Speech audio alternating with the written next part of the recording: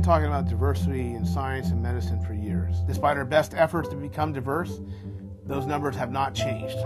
Diversity is not only important, but it leads to good science and good medicine.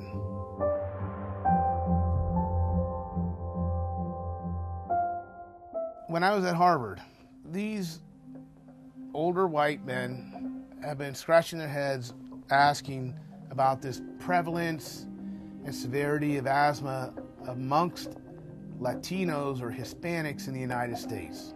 They showed that asthma prevalence and death rates were 3 times higher for Latinos living in the Northeast compared to Latinos living in the Midwest, the South, and the West. And immediately, I said, that's Puerto Ricans versus Mexicans, within 1 minute. 1 minute. And I said, that is African ancestry coming through the Puerto Rican population, increasing the risk of disease. We just identified a gene associated with asthma severity. It's 40% more prevalent in African Americans. This is a no-brainer. I am Latino. I was born on the West Coast. My mother is dark, almost black. I lived in Boston.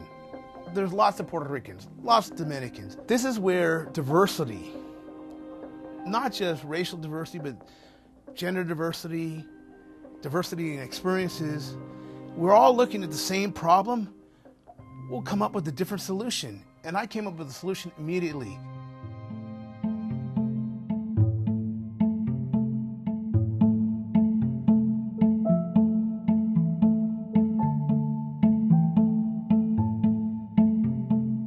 In medical school, you do 1 month rotations, and at the end of my 1 month rotation at Stanford, I had an evaluation meeting with my professor. And she asked me, where did I want to go for my residency? I immediately said UCSF or Harvard. And she told me that I didn't have the right cultural background. And she said, by culture, I mean my father's a physician, my mother's a physician. You, she told me, Esteban, don't have what it takes. And I ultimately got accepted for my residency at Harvard's Brigham and Women's Hospital.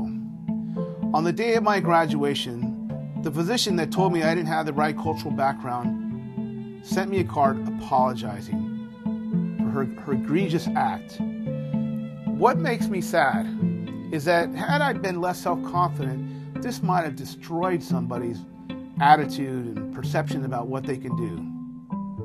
I grew up in the Mission District of San Francisco, which at that time was a low-income neighborhood, primarily known for Latino culture, lots of African Americans.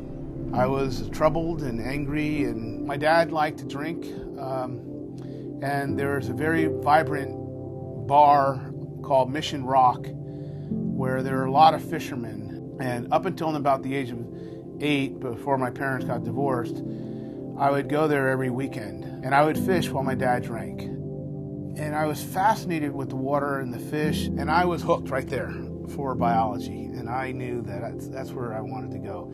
But in the mission at the time, there were a lot of racial challenges, and I would fight, and I got kicked out of my first high school. So I've been the tremendous beneficiary of mentorship. All my mentors were unique and very diverse. After the divorce, this Chinese family took me in, and they had 2 sons, and I fit right in between in age. I went to Chinese school. I learned a lot about Chinese culture. I had a high school wrestling coach mentor me and a whole network of other fatherless kids. In college, I had 2 great mentors. One was African American on the US 84 and 88 Olympic team getting a PhD. At Stanford, the Jewish students, they gave me an opportunity to live at their house. So for 2 years, I was steeped in Jewish culture. They believed in me before I believed in myself. So the combination of all those experiences is really what shaped me, and it's really broadened my career in medicine. And I look at things and I try to empathize with different patients and try to stand in their shoes. And now I try to give back.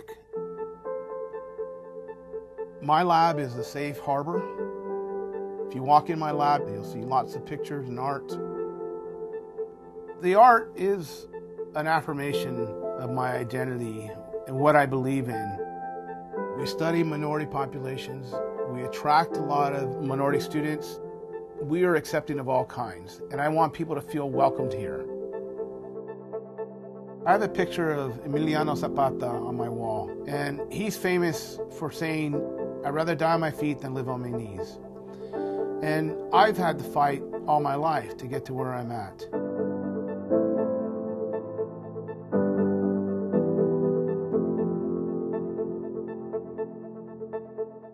Currently, I'm at UCSF's new Mission Bay campus, and my office overlooks where I, as a boy, spent many years of my life, many hours of my life, fishing on the water. And I think the irony of that is very powerful. I view myself as an activist, but I recognize that I have to be outstanding in order to be here. We have to do outstanding work, but that our work is not in a vacuum, and that we can be socially active in pushing the boundaries of science. We can think about social justice. We can weave activism and social justice into our science. Not only the science that we do, but with the people we train and how we train them.